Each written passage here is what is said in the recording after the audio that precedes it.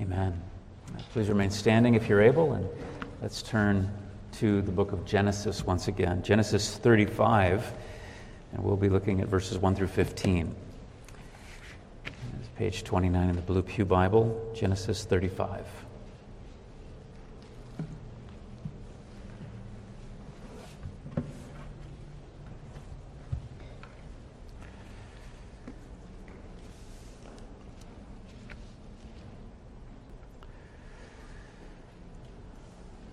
Hear God's holy word. God said to Jacob, "Arise, go up to Bethel and dwell there. Make an altar there to the God who appeared to you when you fled from your brother Esau." So Jacob said to his household and to all who were with him, "Put away the foreign gods that are among you, and purify yourselves, and change your garments. Then let us arise and go up to Bethel, so that I may make there an altar to the God who answers me in the day of my distress, and has been with me wherever I have gone." So they gave to Jacob all the foreign gods that they had, and the rings that were in their ears. Jacob hid them under the terebinth tree that was near Shechem. And as they journeyed, a terror from God fell upon the cities that were around them, so that they did not pursue the sons of Jacob. And Jacob came to Luz, that is Bethel, which is in the land of Canaan, he and all the people who were with him, and there he built an altar and called the place El Bethel, because there God had revealed himself to him when he fled from his brother. And Deborah, Rebekah's nurse, died, and she was buried under an oak below Bethel. So he called its name Allon Bakuth. God appeared to Jacob again when he came from Padan Aram and blessed him. And God said to him, "Your name is Jacob. No longer shall your name be called Jacob, but Israel shall be your name." So he called his name Israel. And God said to him, "I am God Almighty.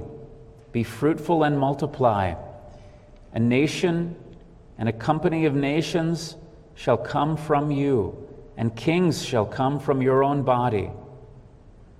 The land that I gave to Abraham and Isaac, I will give to you, and I will give the land to your offspring after you." Then God went up from him in the place where he had spoken with him. And Jacob set up a pillar in the place where he had spoken with him, a pillar of stone. He poured out a drink offering on it and poured oil on it.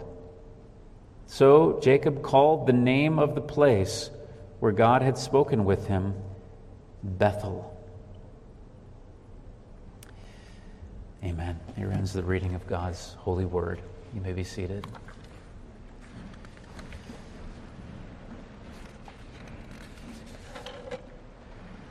One of the great things about our God is that he is a God of turnarounds. He's a God who works turnarounds for his people. We see that so often in Scripture. Think of the book of Esther as one of the prime examples of this. You know the story, and all through that story, it's a bad scene. It's an evil plot unfolding against God's people. The enemies of God's people are out to destroy them. Haman is in the lead in crafting this plot to destroy all the Jews.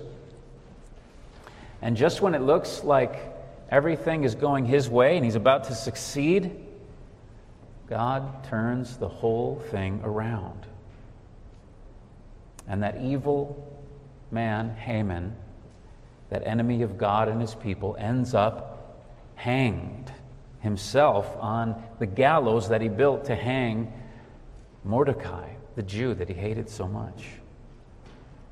And instead of the Jews being destroyed, as was the plan hatched by this man, they were allowed to defend themselves, and they won a great victory over their enemies.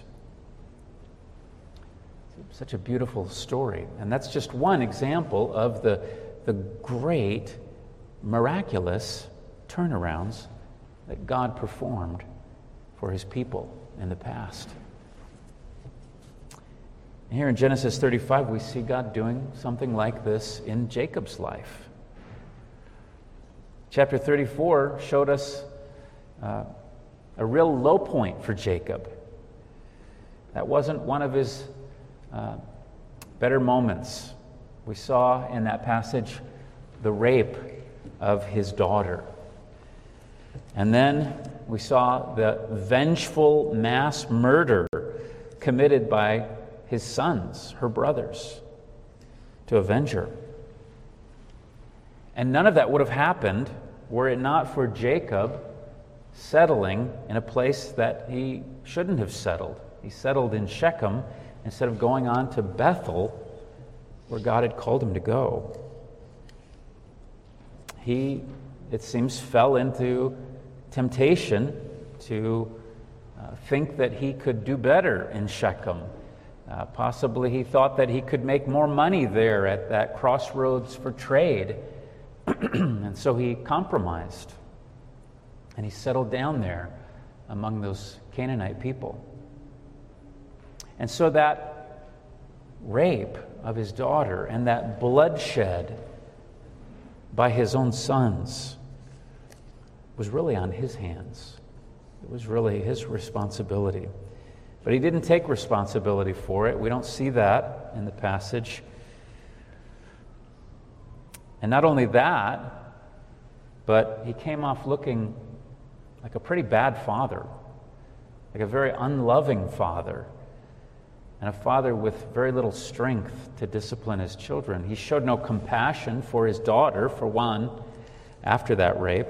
And then when the brothers commit this massacre, he barely corrects them. And what he did have to say was only because their actions had made him look bad and had made things, or he thought that this murder would make things harder for him in the future. The people of the land would come after him because of that. So Jacob is not looking too good in that chapter. He's at a very low point spiritually. But really, Jacob in this way reminds us of ourselves, if we're honest with ourselves. He has his high points, and then he has disastrous low points. And it reminds us that we are all still sinners like him.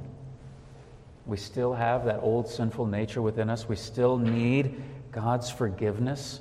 We still need so much to grow spiritually. We need to mature spiritually. We could be doing very well one day, growing in grace, and then we fall the next. Thankfully, in this passage, we see that our God performs turnarounds in our lives when we're at those low points. We see that with Jacob here.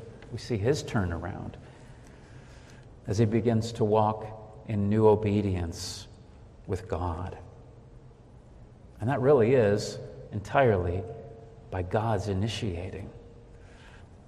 It's very sad that it took such a horrible crisis and trial, really a catastrophe, to get Jacob back on track.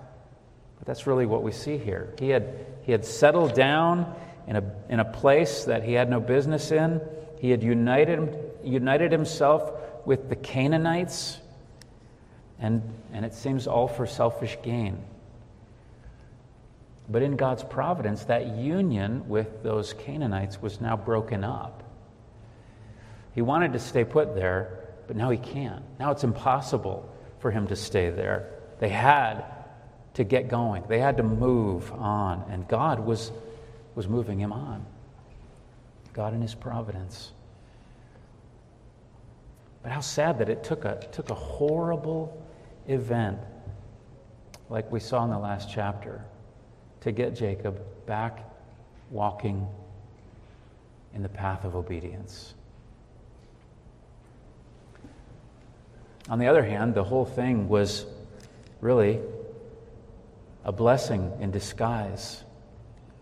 Even though it was a horrific evil, God meant it for good. God does that with our sins, with our trials, with the worst evils that come into our lives. He works these things together for his glory and for the good of his people.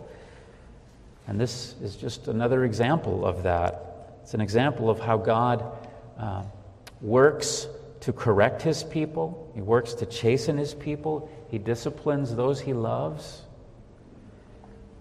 And he does that for our good. He does that to change us, and he does it to bring us in line with his will, to make us like his Son. He does it so that we can be blessed. And that's good.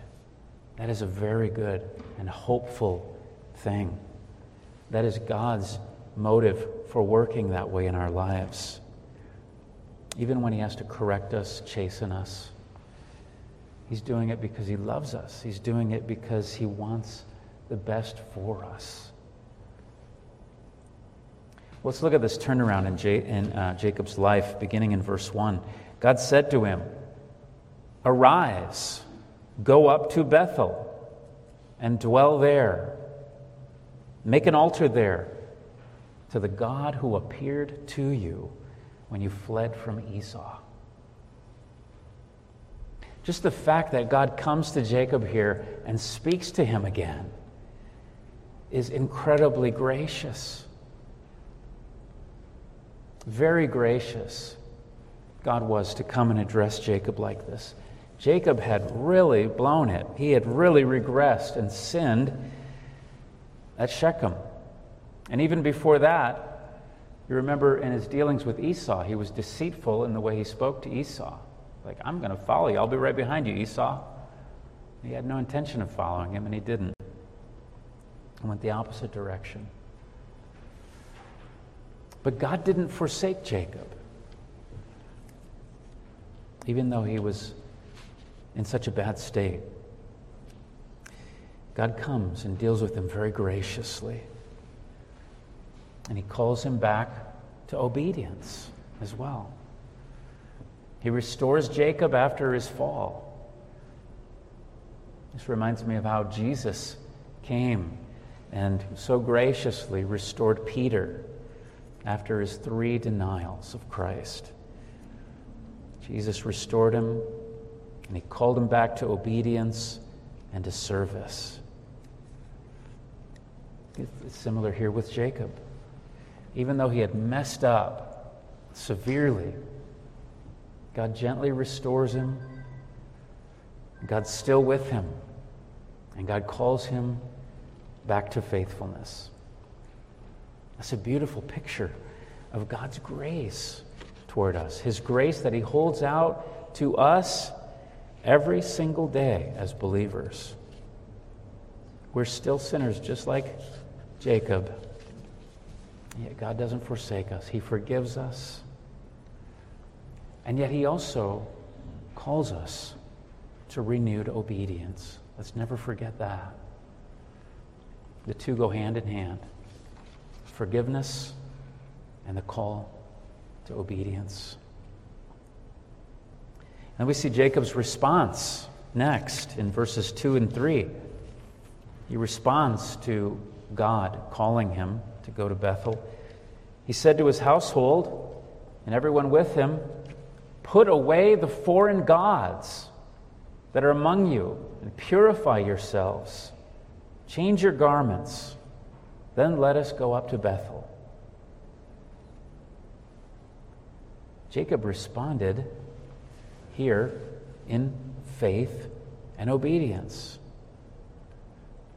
We see him finally standing up and acting like a godly leader for his family. He stands up and he takes responsibility as the head of that family and as the head of the covenant. And he leads them in repenting. It's kind of a shock to see that they've got all these idols with them. You'd hope for better, but that was the case. And he calls them to get rid of those things. He tolerated them. He surely knew about them and tolerated them in his family and among his servants before, but no more. Now he says, we've got to get rid of these things, these false gods. Purify yourselves. And of course, Bethel was where he was supposed to go before the Shechem mess. And it was the same place that he vowed to return to when he was fleeing from Esau so long ago. You remember that instant? He had that great vision of the stairway or the ladder ascending up to heaven with the angels ascending and descending on it. That was Bethel. The name means house of God. There's something very interesting about this. Jacob coming to this place. Years later, hundreds of years later, the people of Israel would come to this place. After the Exodus, Joshua would lead the Israelites into the promised land, and they came to Bethel. And it was there that Joshua told the people in very similar words to consecrate themselves and to turn away from their idols and to serve the Lord alone. It's as if they really were reenacting this incident with Jacob. They were. And both events are really a foretaste of what God calls us to do today as Christians. He calls us to repent and to turn away from our idols so that we can serve Him and Him alone through Jesus Christ. We are idolaters no less than those people of old. Calvin said, our hearts are idol factories. We just crank them out like an assembly line, constantly making new false gods that we will love and serve. And they're not the silver and gold and wood idols that these ancient people worshipped, but our idols, idols of the heart, idols of this world, are no less tempting. We worship the things of this world too quickly. Created things instead of the Creator. Anything that you worship that is not the Creator, the triune God, that is idolatry. We worship money. We worship material things. We can worship people. We can worship security. You name it. Search your heart. What is it? The idols of your heart that you bow down to. Well, God calls us to make use of the things of this world that we need. Things like money, other human relationships, material things. We need to make use of those things appropriately as we need them, but we're not to love them. We're not to worship them. We're not to be enslaved to them and serve them. We are to love the Lord God with all our heart, mind, and strength. That is what we were made for. And that is the best kind of life for us who are made in His image. We were made to love him. Our hearts were made for that. And they don't work when we're setting our hearts on other things.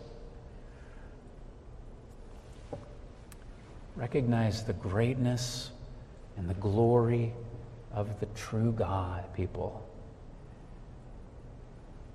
And know his great love for you. Know his love for you through what his Son has done for you. And forsake your idols and serve him alone. Serve him in the new freedom and the new obedience that he enables you to live in Christ. In verses 4 and 5, then we see how God blessed Jacob's obedience. First of all, his family also obeyed this command. They gave Jacob their foreign gods, his servants as well. They gave them up, the rings in their ears, and Jacob hid them or buried them under this tree at Shechem. And in verse 5, we see how God blessed them.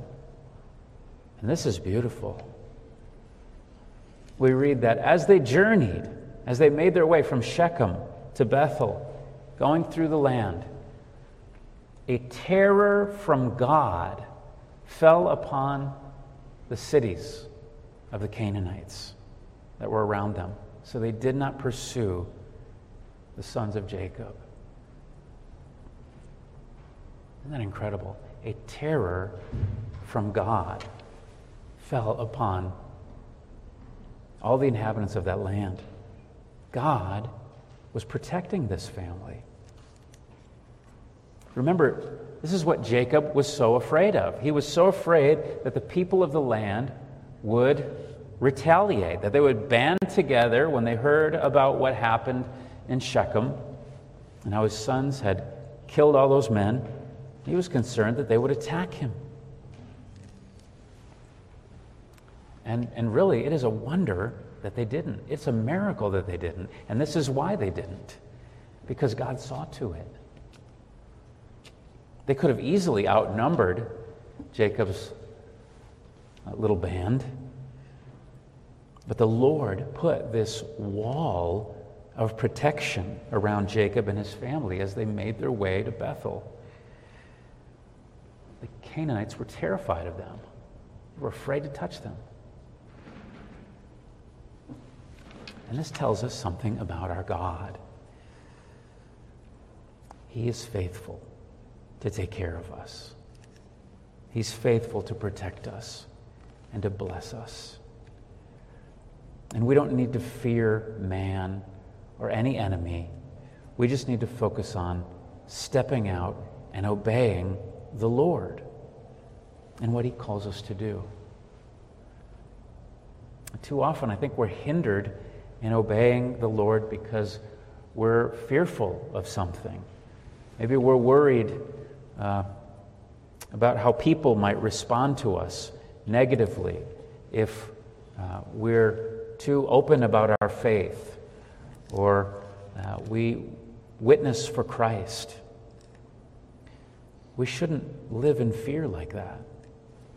We need to walk by faith in God and do what he calls us to do.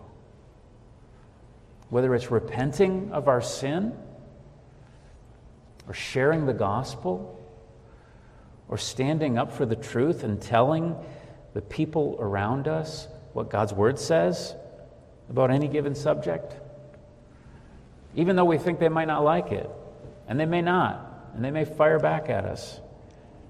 But we need to obey God and not man, and not worry about what happens. We can trust that God will take care of us. He won't leave us on our own. He will bless our efforts as we seek to trust in him and obey him. So the family arrived at Bethel. They made it. And we're told Jacob built the altar. And he called the place El Bethel, because there God had revealed himself to him. So the whole family gathers and they worship the God of Bethel. And they offered sacrifices, joyful worship. This is a very significant moment. Remember, again, Jacob had vowed to return to that place. And he was fulfilling that vow some 30 years later. He had vowed to return there if God protected him, if God would be faithful to him. And God certainly had been. He had proved more than faithful.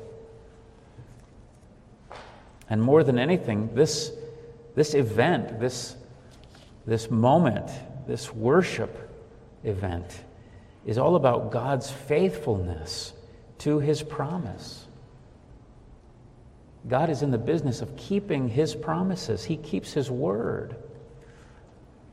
Just as he promised to bring that man and his family back to that place, he had done so. God's faithfulness. That should be a great encouragement to our faith. When your faith feels weak, you need to remind yourself of God's faithfulness. Don't focus so much on your faith, but on God and his great faithfulness to his people. The God that we trust in is more than worthy of our trust. He is altogether faithful. What he says, he will do. And so we can have confidence, full confidence in his every word. Now we have this little comment here as the passage unfolds, seemingly a random little comment about Deborah. Well, this is the death of a beloved servant, Deborah. Deborah was a nurse to Jacob's mother, Rebekah. And so she's been in this family for many years.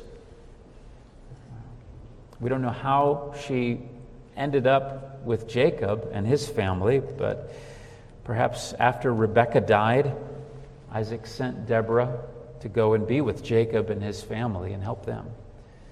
That's probably what happened. In any case, she was with them, and she was beloved. And her death now made this a bittersweet time. They've returned to the promised land, they've returned to Bethel, but they've lost this dear friend and servant. She was greatly loved by 2 generations of this family. And her name was honored here in Scripture for all time.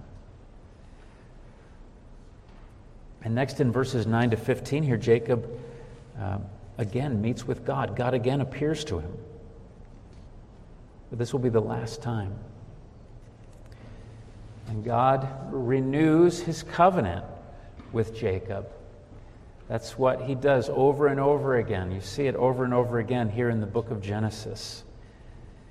He instituted his covenant, and then again and again he appears and renews it.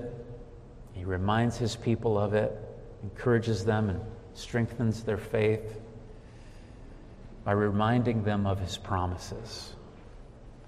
And here he reminded Jacob of the new name that he'd given him, Israel. God says, in essence, this is who you are now. People may still call you Jacob. They may remember you for the kind of person you were in the past. But in my eyes, you are Israel now.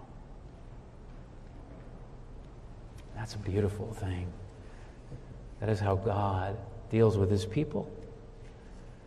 God no longer looks at Jacob and considers him to be that old deceiver that he was before.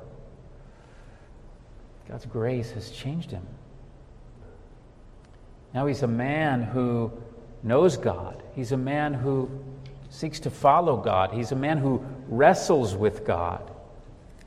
And he's a man who has a God who fights for him and remains faithful to him.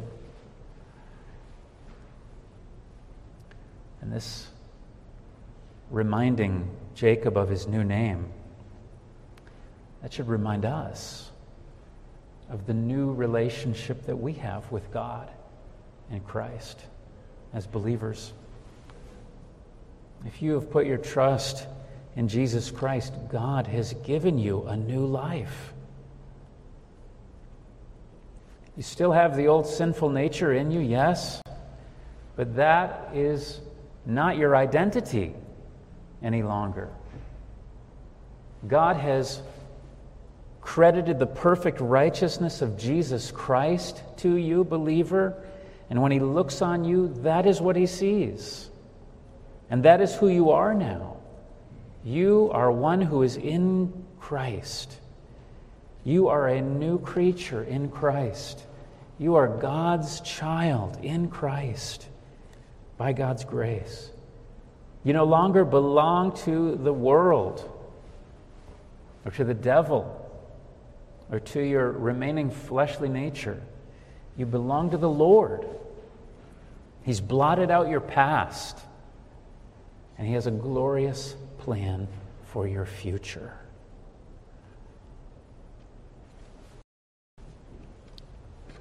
And think of how gracious he is to us. Jacob still, again, we've just seen him revert back to living like the old Jacob, living like the old man rather than the new.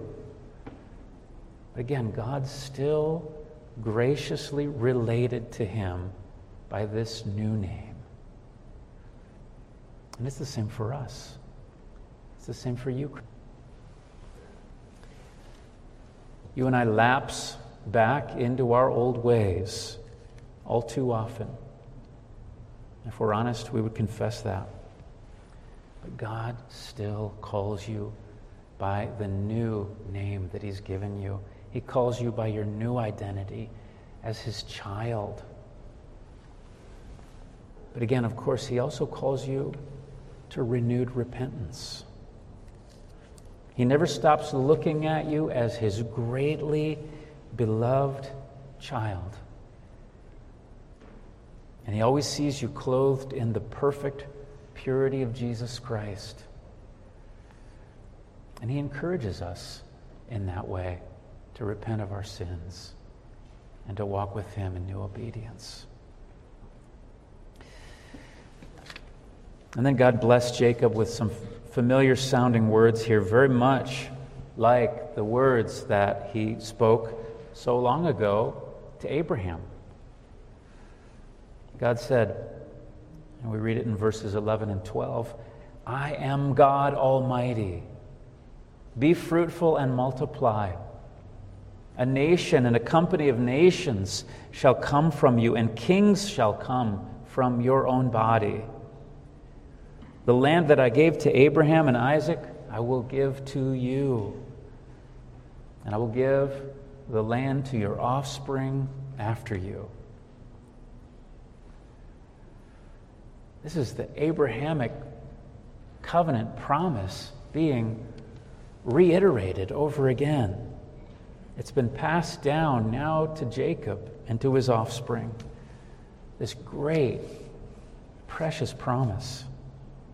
How much better is this great promise that God gave, this promise of the land, than Jacob's pitiful attempt to try to buy a little chunk of land at Shechem where he didn't belong? This was God's plan. God's plan was so much better than Jacob's plan. And that's how it is with us. God's plans are so much better than the plans that we may make and devise for ourselves. Jacob's descendants would multiply greatly. They would possess this great land. But also, more than that, we're told that kings would come from Jacob. And this, of course, is a prophecy of kings to come in the future. King David and the kings that would come from David's line. But ultimately, It's about one king. It's a prophecy of King Jesus and his coming. And so these were great, great promises indeed that were being made here and restated by the Lord. These are promises that God ultimately kept and fulfilled by sending his Son into the world to be our Savior.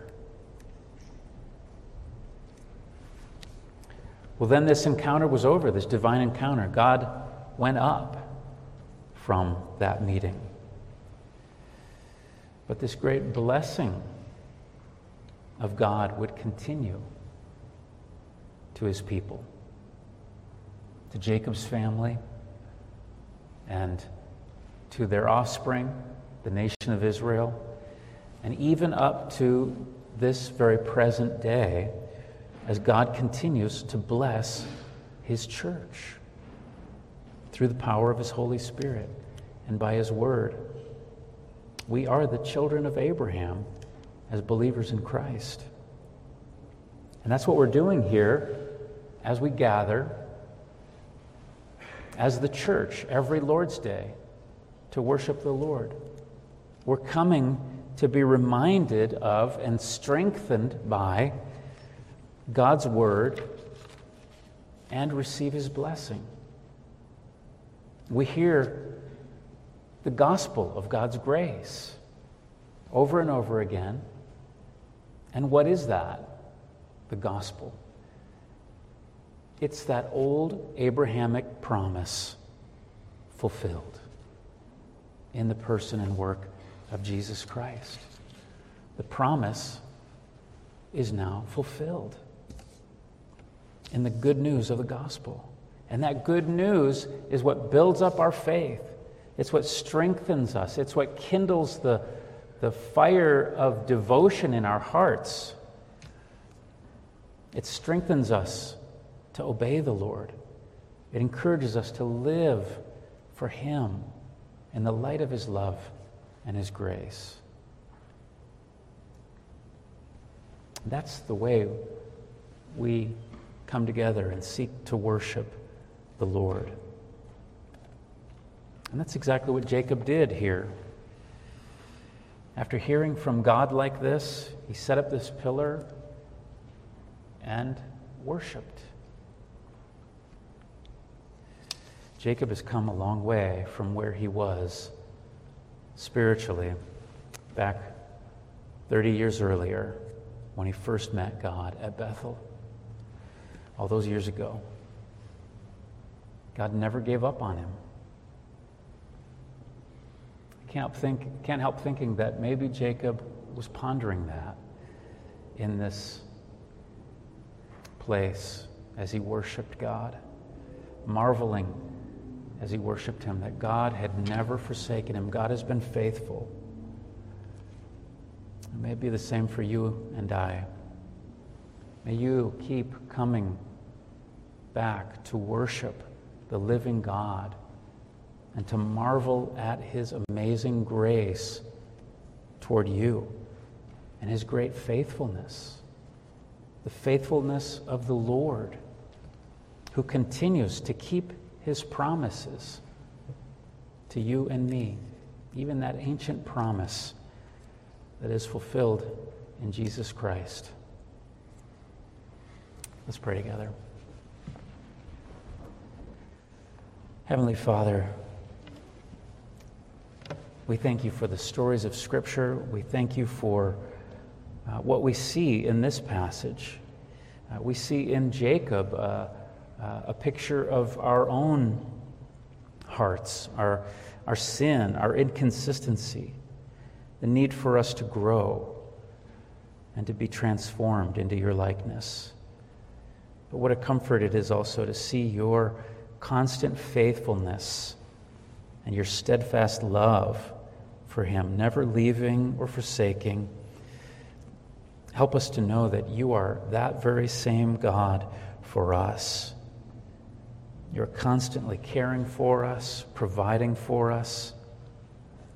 You are worthy of all our trust And you will bring us all the way home to heaven, our heavenly promised land. And we pray these things in your Son's name. In Jesus' name, amen.